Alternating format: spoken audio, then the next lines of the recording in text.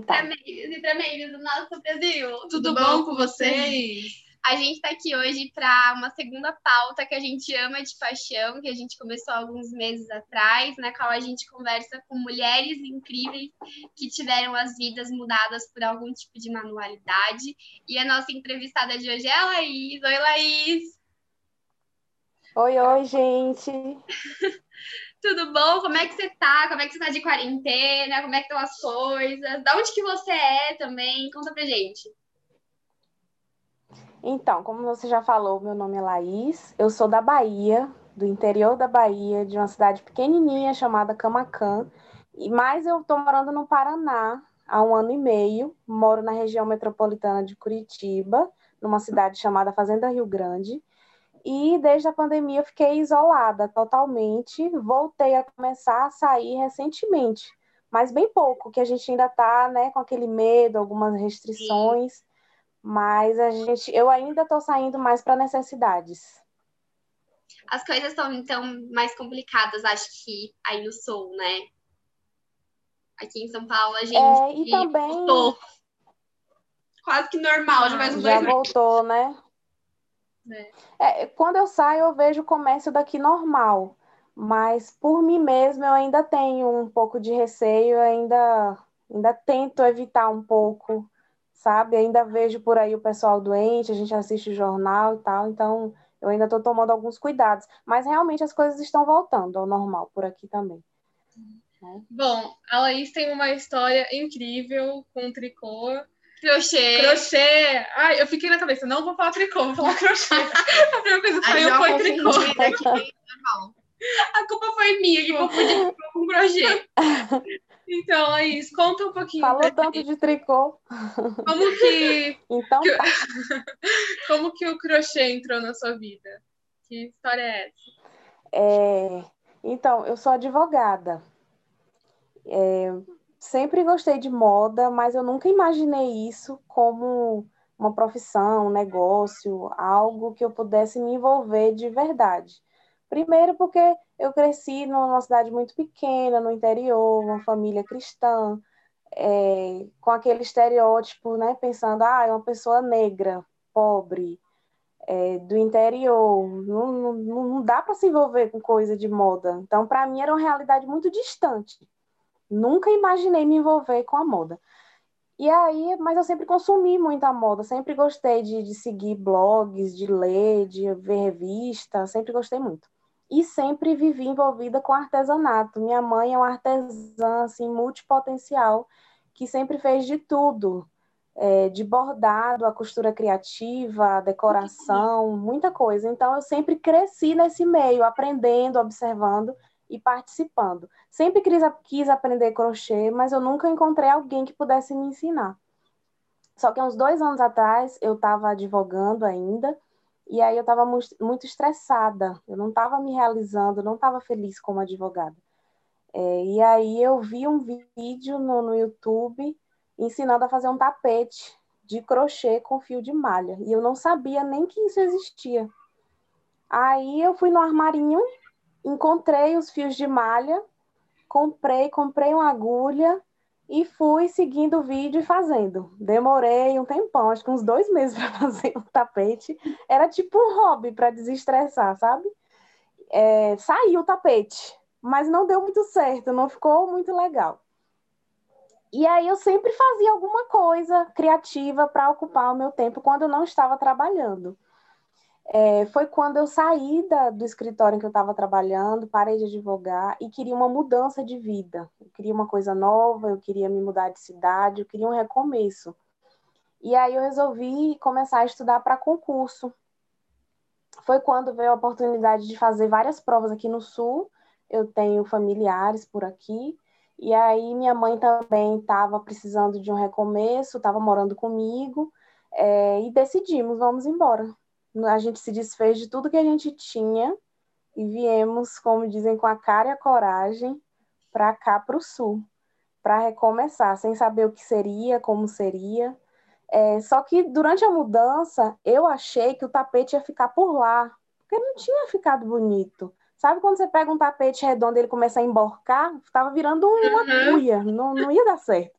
Então, na minha cabeça, já era um caso perdido, ia ficar para trás, ia dar para alguém, ia para o lixo, não sei. Só que quando a gente estava embalando algumas coisas para trazer, a gente precisou de algo que pudesse encorpar ali na caixa e tal, para segurar as coisas que a gente estava trazendo para que não quebrasse. Aí minha mãe lembrou do tapete. Eu falei, mas mãe, você reclamou tanto desse tapete, um tapete pesado, que não ficou muito bom. Não, mas vamos colocar aqui que vai ser útil para não quebrar nossas coisas. Tá bom, o tapete veio. E aí, quando a gente chegou aqui, eu comecei a estudar para concurso, fiz várias provas, cheguei a passar no concurso, mas não fui chamada. E aí começou a pandemia.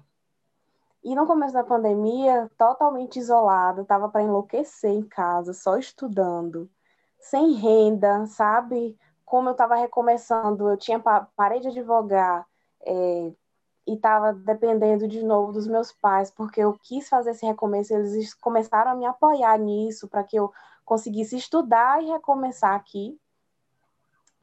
Foi quando a gente adotou duas gatinhas, uma foi abandonada, estava quase morrendo, e uma outra, uma pessoa daqui estava dando, a gente adotou duas gatinhas.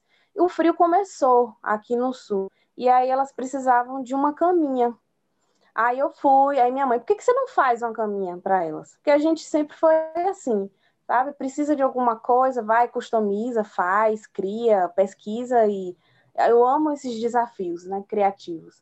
Aí eu fui no YouTube e apareceu uma sugestão de caminha para pet feito com fio de malha. Eu pensei, nossa, há uns 2 anos atrás eu fiz o tapete e tal, e eu gostei, apesar do resultado não ter ficado perfeito. E aí eu pensei, vou pegar esse tapete que veio na mudança, que tá lá, jogado, empoeirando embaixo da cama, vou desmanchar e vou fazer uma caminha para pet. Desmanchei, fiz, ficou a coisa mais linda, as gatinhas amaram, fiz 2 caminhas com o fio do tapete. E aí eu pensei, nossa, eu tenho talento para isso aí. Acho que eu consigo fazer mais coisas. E aí, sabe aquela história do algoritmo, que a gente começa a pesquisar uma coisa e vem milhões de sugestões no Instagram, Facebook, YouTube, tudo ao mesmo tempo? Então, começou a aparecer um monte de sugestão para mim e eu comecei a me alimentar daquilo ali. Fui vendo como era lindo, como o trabalho era bem feito e também fui percebendo a minha facilidade para fazer o trabalho. Aí comecei a fazer cachepô, fiz um kit higiene para bebê, desses que as mães compram para colocar fralda, sem ter bebê, sem ter ninguém, viu? Fui fazendo, via o vídeo para aprender mesmo. E aí, daqui a pouco eu estava começando a fazer um suplá, aí vi uma receita na internet de uma carteira, uma bolsa pequena de crochê com fio de malha. Eu até então nunca tinha visto isso, nem para comprar, nem de forma nenhuma. E aí eu resolvi fazer, fiz e ficou bonito. E então eu pensei, por que eu não transformo esse novo talento num negócio? Por que eu não levo a sério mesmo e começo a fazer? Já que é uma coisa que está me fazendo tão bem agora, nesse momento da pandemia, eu estou precisando de grana, estou precisando de um recomeço, não vai me atrapalhar de estudar o que eu quiser. E aí eu fui pesquisar na internet, que graças a Deus temos assim como a internet traz muito malefício hoje em dia, mas a gente tem essa oportunidade de ter acesso a tudo. Antigamente, para você aprender alguma coisa, você tinha que comprar um livro, você tinha que estudar no curso fora, né? Você tinha que ir para fora, você tinha que depender. Exatamente. Então, e sem você ter um professor nem nada. Aí eu fui pesquisar, encontrei muito material bom, sabe? Muitas artesãs e professoras que divulgam o trabalho, que ensinam no Instagram, no Facebook, no YouTube, em várias plataformas. Então é uma fonte assim ilimitada que a gente tem de qualquer área, de qualquer coisa que a gente quiser, a gente encontra. E eu achei isso maravilhoso. E aí eu percebi que eu poderia fazer algo para vender. Eu não sabia o que ainda, só sabia que era o crochê com fio de malha, mas não sabia ainda qual caminho, se seria organizadores, se seriam supplies, se seriam coisas para criança, para bebê. Mas eu percebi também que eu não sabia nada de Instagram. Que eu tinha o Instagram, eu seguia muita gente e tal, mas eu não sabia fazer stories, fazer vídeo, divulgar foto, nada disso. Foi quando eu descobri uma professora, uma mentora chamada Paty Mônica. ela é uma mentora de artesãs. Eu nem sabia que isso existia. Uma pessoa uma pessoa que oferecia cursos para ensinar artesãs a transformarem a sua arte num negócio de verdade. Maravilhosa. Porque a gente vê por aí pela internet o marketing digital bombando em todas as áreas, né?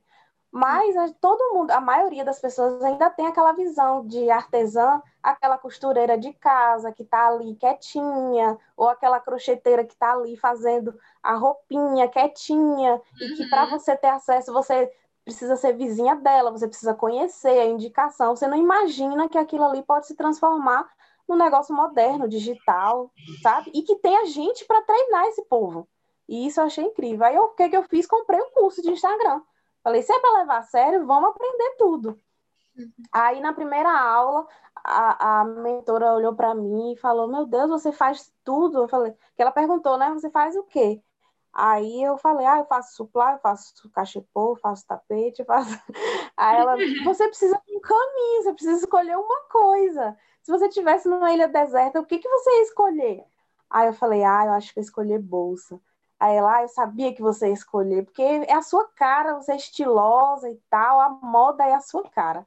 Aí eu falei, meu Deus, sabe quando acende aquela luzinha? Plim! Nossa, é isso. Aí comecei a pesquisar, comecei a fazer, os primeiros modelos de bolsa ficaram maravilhosos, sem eu ter feito curso, só com as dicas que eu estava vendo.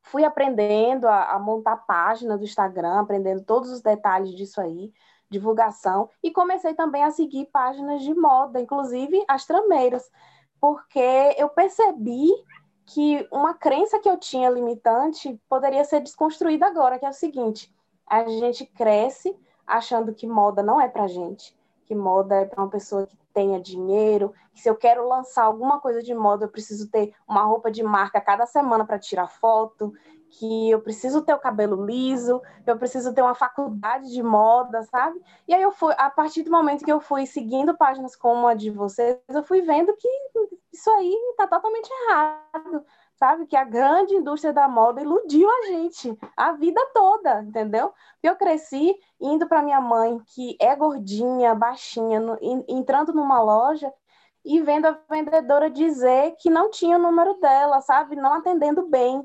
E aí a gente vai crescendo com isso e percebendo, nossa, aquela loja ali eu nem vou entrar, sabe? Não é para mim. E aí agora eu estou percebendo que isso tudo foi um erro, sabe? Inclusive eu estou incentivando minha mãe agora, porque eu quero tirar umas fotos dela para colocar na página, eu quero que ela esteja presente também, porque ela me ajuda nisso, ela faz parte desse projeto, ela que me ajuda com as bolsas, e assim, todo esse padrão que foi imposto para a gente a vida toda, isso é destruidor, isso fez muito mal para a gente, sabe? De achar, nossa, esse tal tipo de roupa a gente não pode usar, não tem condição. Você não tem beleza para isso, você não tem estatura, você não pode usar determinado sapato, você não pode consumir determinada coisa, sabe? É um padrão impossível de ser alcançado. A gente abre a revista e só vê aquelas mulheres magérrimas, altas, geralmente a maioria antes, né, brancas. E aí hoje eu abri esse mundo da internet, das redes sociais e ver que tem gente igual a mim, tem gente negra, tem gente do cabelo cacheado, do cabelo crespo, e aí se mostrando para o mundo e sendo inspiração, sendo exemplo. Então, o que me conquistou nessa área da moda hoje foi perceber que eu também posso, sabe? Que não é porque eu determinadas características que isso vai me impedir de alguma coisa. E isso foi maravilhoso para mim, abriu portas e abrir os meus olhos, a minha cabeça para esse novo mundo da moda. E ainda estou aprendendo, né? Foi quando comecei a pesquisar mais sobre o fio de malha e descobri que existem dois tipos de fio de malha. O fio de malha premium, que eles chamam, né, de premium, que é um fio de malha feito a partir de um tecido que foi criado para aquilo ali. A indústria produz uma malha, geralmente é um poliéster, e aí eles recortam aquela malha para criar um rolinho de fio de malha. E existe o fio de malha residual, que é o proveniente da indústria têxtil, dos resíduos mesmo. E aí eu me encantei com isso, porque eu também sempre gostei da sustentabilidade, sempre tive a preocupação com a natureza, com economizar água, sempre gostei de brechó, então eu já tinha isso dentro de mim, mas eu não sabia que eu poderia trazer isso para o meu trabalho. Como que você E aí eu descobriu tomei esse fio? esse fio residual, eu fui pesquisando, primeiro com os fornecedores, porque quando eu decidi começar a fazer, eu percebi que é um material que você não acha de forma assim tão comum em qualquer armarinho, em qualquer lugar, porque é uma coisa muito nova.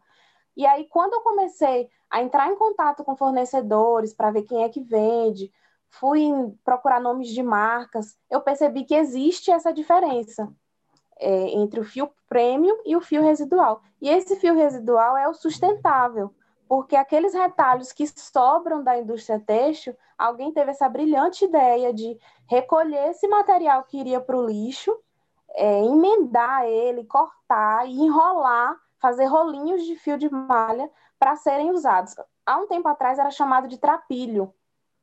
E eu descobri que algumas mulheres, quando precisavam fazer tapete, coisas para casa, e não tinha material, por conta da necessidade, da miséria mesmo, elas já utilizavam camisetas e roupas que não eram mais usadas para recortar tirinhas e fazer ali um tapete, fazer um puff, fazer alguma coisa para casa. Então, na verdade, vem dessa origem da necessidade, entendeu? E aí agora a gente tem no mercado o fio de malha, tem indústrias e várias marcas que vendem esse fio de malha. E como é esse fio de malha residual? É uma surpresa, porque como é o resíduo, o resto mesmo da indústria têxtil, você não tem como saber como é que ele vem. Às vezes ele vem fino, às vezes ele vem largo, não existe uma cartela de cores, porque pense numa indústria que fabrica milhões de tipos de malha e você vai pegando os restinhos de cada um dos cortes deles, você não tem como montar ali uma paleta fixa de cores. Uhum. Então, alguns fios de malhas vêm cheios de emendas, com nozinhos, alguns vêm todo furadinho, vêm com espessuras diferentes. E se eu encontro hoje no mercado uma determinada cor, igual aquele fio, eu não vou encontrar depois. E eu achei isso incrível, porque torna o trabalho também exclusivo, único. Se eu faço uma bolsa hoje com um fio que eu comprei, depois eu não vou encontrar igual para fazer aquela bolsa. Eu posso muito encontrar um tom exclusivo. parecido, mas nunca vai ser igual. É totalmente exclusivo e sustentável, porque eu estou ressignificando um material que iria para o lixo. E aí, quando eu percebi que eu poderia trabalhar com isso, eu fiz essa escolha de trabalhar apenas com o fio residual, apesar desses percalços, desses pequenos defeitos que vem nele, que a gente precisa driblar e aprender também a costurar, crochetar com ele, porque cada um tem uma textura diferente, porque pode ser um fio de uma malha jeans, pode ser uma malha de poliéster, cada um vai ter uma textura diferente, uma elasticidade diferente. Então, cada vez que eu compro um novo rolinho de fio de malha para construir uma peça, é um novo desafio, eu estou recomeçando ali, eu tenho que aprender a lidar com aquele fio, entendeu? E esse desafio, para mim, é incrível. Não é fácil, mas é muito bom, é muito gratificante depois ver aquela peça construída, prontinha, para que qualquer pessoa possa usar por aí, que ela vai olhar e não vai ver defeito, não vai ter nenhum nozinho, não vai perceber que aquilo ali veio de um resto, de algo que iria para o lixo. E aí eu trabalhar, comecei a... trabalhar com material assim sustentável tem essas dificuldades, mas pelo esse outro lado, né, pensar que a gente não está prejudicando o meio ambiente, produzindo mais tecidos que depois a gente não sabe onde vão parar, é uma satisfação muito grande. Exatamente. E a gente não pensa nisso, porque o comum é você entrar numa loja e ver aquele tanto de roupa baratinha e comprar e não saber que por trás daquilo ali pode ter o trabalho escravo, sabe? Pode ter a degradação do meio ambiente. A gente não sabe se aquela marca ali está se preocupando com a água, se está se preocupando com os seus resíduos. Então, você consumir algo que está ressignificando, que está reaproveitando algo que iria para o lixo, você está ajudando o meio ambiente também. E o meu propósito maior é esse, é levar essa mensagem. Tanto que a gente desenvolveu a embalagem que não leva plástico, a gente faz um saquinho com tecido de algodão. Que incrível! Eu criei as tags todas impressas em papel reciclado. Então, assim, quando eu quis trazer a sustentabilidade para a minha marca, eu fiquei um pouco preocupada, porque, meu Deus, e tem que ser tudo sustentável, 100%, mas aí eu comecei a pesquisar e fui descobrindo que, na verdade, são pequenos passos. A gente vai encontrando os desafios no caminho e vai decidindo, e vai aprendendo. Eu ainda estou aprendendo. A gente ainda não é 100% sustentável, porque é muito difícil, mas a gente está no caminho, entendeu? Só o fato da gente não usar plástico na nossa embalagem já é um diferencial. Só o Nossa, com fato certeza. a escolha de não usar o fio premium, porque ele é mais caro, mas é muito bonito, não tem nenhuma dificuldade, são todos com a mesma textura, tem a paleta de cores ali certinha, mas foi uma escolha que eu fiz e que eu quero que as outras pessoas enxerguem esse tipo de escolha como algo natural, como algo bom. Inclusive, eu estava conversando com minha mãe esses dias sobre um pequeno dilema que apareceu para a gente. Estudando sobre sustentabilidade, veio a questão das miçangas, porque a gente gosta de bordar as bolsas, a gente quer que o trabalho seja personalizado, que a pessoa pense numa bolsa que ela precise e a gente vai construir aquela bolsa da cor e do tamanho que aquela pessoa precisa. E aí vem os bordados, porque a gente quer personalizar, quer deixar tudo muito caprichado, bonito, só que as miçangas são de plástico. As coisas que estão no armário, a maioria é de plástico. E aí eu pensei, meu Deus, mas como é que a gente vai saber a origem dessas coisas se quando a gente entra no armarinho, você vê gavetas enormes, cheias de botões, cheias de miçangas, mas não tem ali embalagem. Você não sabe quem fez aquilo ali. Você não sabe qual é a origem daquele material do armarinho. Você não sabe se aquilo ali veio de um trabalho escravo. Você não sabe de onde veio, se foi na China que foi feito, se foi aqui, se foi na Índia. Então, assim, nós temos hoje no Brasil milhões de armarinhos e a maioria dos produtos que estão nele, ninguém sabe de onde vem, entendeu? A gente borda uma peça toda de pérolas e as pérolas são feitas de plástico, o mesmo plástico que é feito o copo descartável que a gente condena tanto, entendeu? Mas e aí, o que a gente faz, entendeu? A gente vai ficar sem bordar? E aí, assim, a gente percebe que é uma coisa que vai muito além das nossas decisões também.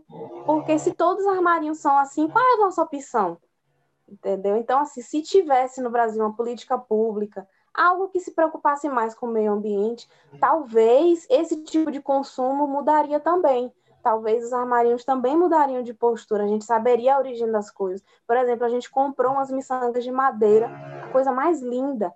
Aí a gente pode pensar, né? A madeira é um produto natural, você já está evitando o plástico. Mas será que essa madeira não vem lá daquela mata que está sendo destruída, pegando fogo agora, entendeu? Então, assim, é um trabalho complexo você escolher a sustentabilidade, mas vale muito a pena e eu acho que cada passo que a gente vai dando, a gente vai aprendendo, a gente vai pesquisando, vai melhorando a cada dia. E aí entra também a questão do slow fashion, né? São termos assim que eu fui aprendendo recentemente, que estão por aí e que eu descobri que alguns termos como esse, por exemplo, slow fashion, upcycling, que o que a gente faz é upcycling, né? Que é o reuso, que é você pegar uma coisa que já existia, né? Vocês devem saber melhor do que eu. E aí eu fui vendo que, na verdade, a gente pratica o upcycling há muito tempo. Muito, minha mãe faz isso desde sempre, entendeu? A gente só não sabia que o nome era esse. Então, muita gente está praticando. Muito novo, né? Moderno, nada a ver. Nome inglês ali, exatamente. E aí eu descobri isso, que por exemplo, minha mãe esses dias queria customizar a parede lá do quarto, que é o nosso ateliê. E aí ela pegou um retalho de tecido e fez uma colagem na parede. Nossa, ela não comprou um papel de parede. Então, isso aí é o upcycling, entendeu? Ela foi enfeitar uma garrafa de azeite, uma garrafa muito bonita, o azeite acabou, a gente tenta reutilizar essas garrafas, tudo que é de vidro, plástico, e aí ela foi enfeitar essa garrafa para virar um objeto de decoração e usou casca de ovo, entendeu? Ficou a coisa mais linda, fez uma pintura e tal. Então, assim, o upcycling, que é esse reutilizar, que é transformar uma coisa agregando valor, né, a esse material, a esse produto que já existe, É uma coisa que muita gente faz por aí, a gente só não sabia que o nome era esse. Então, eu acho que ainda falta muita informação. E saber que eu estou fazendo um trabalho que vai levar esse tipo de informação para as pessoas, sabe? Para elas entenderem que vale muito mais a pena você comprar do produtor, de alguém que faz, comprar direto da artesã, que está fazendo a bolsa. Você sabe o material que foi usado, você sabe que ali não teve trabalho escravo, que é um trabalho autoral, que foi feito à mão. É muito melhor do que você comprar uma bolsa super baratinha que vende ali na esquina, mas que você não sabe a origem. Você não sabe quem é que você está ajudando com aquilo ali ou quem é que você está prejudicando. Então, para mim, incentivar também essa valorização do trabalhador e do trabalho local, essa transparência de mostrar para todo mundo como é que a gente faz a bolsa, como é que é feito, quais são os percalços, a matéria-prima, o trabalho de acabamento. Essa transparência é uma coisa que eu precisava, sabe? Que a maioria das pessoas eu vejo que precisa. E poder estudar e passar isso para as outras pessoas, para mim está sendo assim realizador. Nunca estive tão feliz. É um desafio. Eu estou quebrando os meus próprios padrões, sabe? Porque cresci com essa coisa que pessoa baixinha, gordinha não pode determinadas coisas, que eu não tenho acesso a isso, que moda não é para mim. Então, eu estou me desconstruindo nisso aí. Toda vez que eu tiro uma foto com uma bolsa, com uma pochete, que eu nunca imaginei usar pochete na minha vida. Porque há uns anos atrás, todo mundo falava, abominava pochete há uns anos atrás, né? Aí voltou recentemente agora com tudo, e aí eu me descobri fazendo uma pochete usando, e aí minha mãe olhou para mim, nunca imaginei ver você usando uma pochete. Mas é isso, a gente vai se desconstruindo e vendo que a moda a gente é que precisa fazer. A moda precisa suprir a nossa necessidade, não a gente correr atrás desse consumismo exagerado, esse fast fashion, que é você comprar tudo, lançou hoje, você tem que ter, a tendência muda amanhã, e aí você tem que comprar de novo e abandonar aquela peça que você comprou semana passada, sabe? Isso aí é muito violento, destruidor, principalmente com as mulheres, sabe? Sempre foi assim. Né? São esses padrões. A gente fica muito feliz em ouvir esse relato seu. E eu vejo assim que principalmente agora com a pandemia tá tendo muito essa volta da manualidade, né? Acho que as pessoas estão se reconectando com o manual e descobrindo que são práticas que estavam ali paradas e que, como o seu caso, pode se tornar algo para além de um hobby, né? Como muito acontece. E assim, como você enxerga esse momento da pandemia e como ela afeta o seu trabalho? Afetou? Então, para mim, a pandemia, eu acho que para todo mundo, no começo foi um susto muito grande, aquele medo da doença, a preocupação com a família, com todo mundo, mas ao mesmo tempo, me isolar e perceber que eu tinha uma necessidade de fazer algo a mais, também trouxe benefícios para mim, sabe?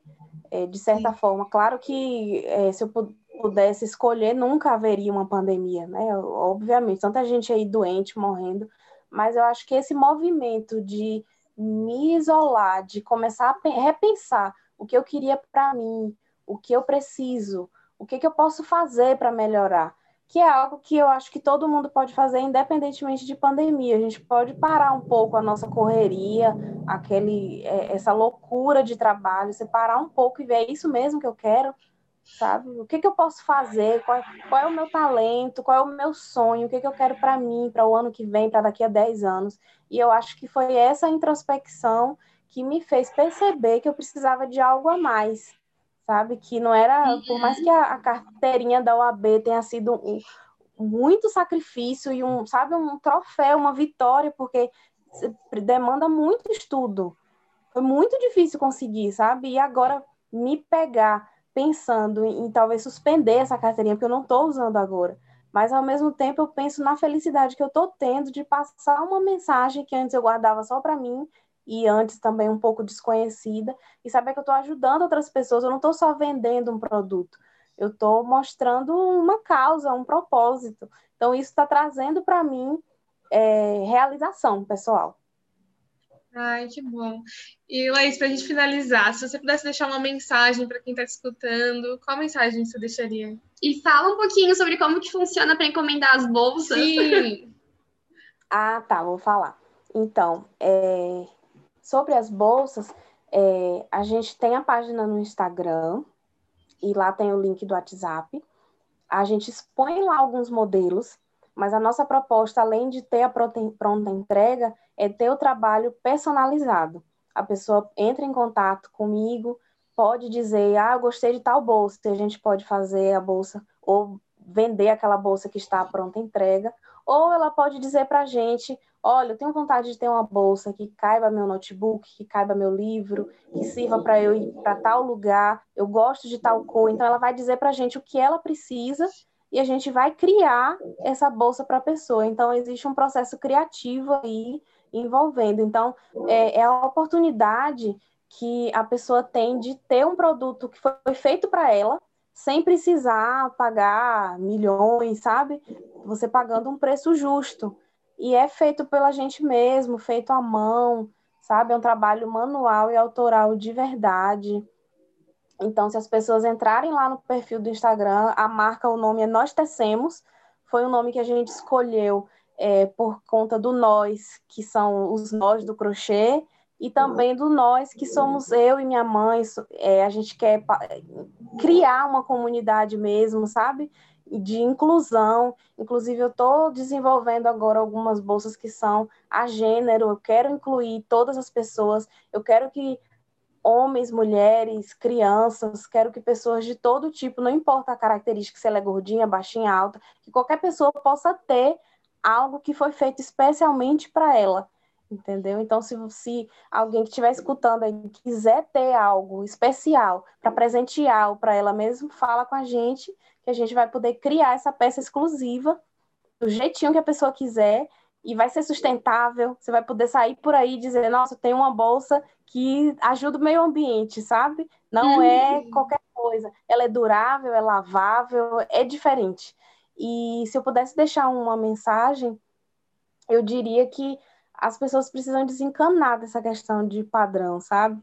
Que a pessoa pode usar a cor que ela quiser, o modelo que ela quiser, se vestir do jeito que ela quiser, criar o seu próprio estilo e que ela pode ter acesso às coisas, ela pode recomeçar quando quiser e parar de se limitar, sabe? E começar a pensar nas suas escolhas, no seu guarda-roupa, a pensar que a moda foi feita para suprir a necessidade dela, as nossas necessidades, e não a gente consumir de forma desenfreada. Olhar para o próprio guarda-roupa, pensar no que pode reutilizar, ter hábitos que vão ajudar o planeta, sabe? Porque a gente está agora vivendo essa crise de tanta queimada, de falta de água, e tudo isso é consequência das nossas escolhas, do que a gente está fazendo com o planeta.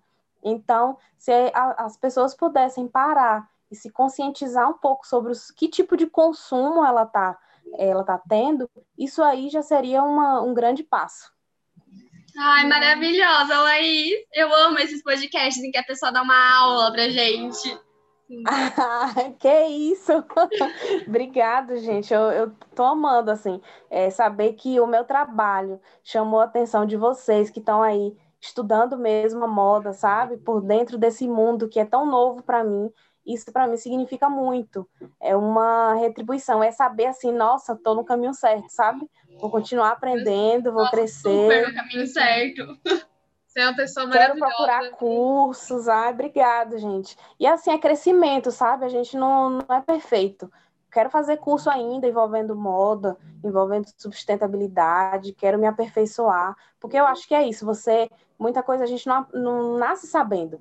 Se a pessoa tiver um sonho e ela quer aquilo ali, hoje em dia informação não falta. Então, vamos buscar, vamos ver o que a gente pode fazer. E pensando nessa questão do ecologicamente correto, desmistificar brechó, desmistificar o trabalho manual, porque o artesanato pode ser moda, sim, o artesanato ele pode ser algo incrível para a pessoa, sabe? Ele pode suprir suas necessidades e pode ser acessório de beleza. Você pode estar lindo ou linda e maravilhosa vestindo ou usando algo que foi aquela costureira da esquina que fez e que vai durar muito mais do que a blusinha que você compra lá na loja de departamentos, entendeu? No fast fashion. Então é isso.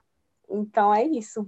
Muito obrigada, Laís. Então, só repetindo, o nome da página é Nós Tecemos Então, tá lá no Facebook, no Instagram. É só ir lá para conhecer um pouquinho Gente, desse nosso sigam, é trabalho. lindo. Um beijo, Laís. Muito obrigada.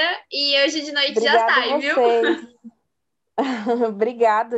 A gente ainda não está tendo muitas vendas assim, porque é no começo, né? Tem 2 meses e pouco que a gente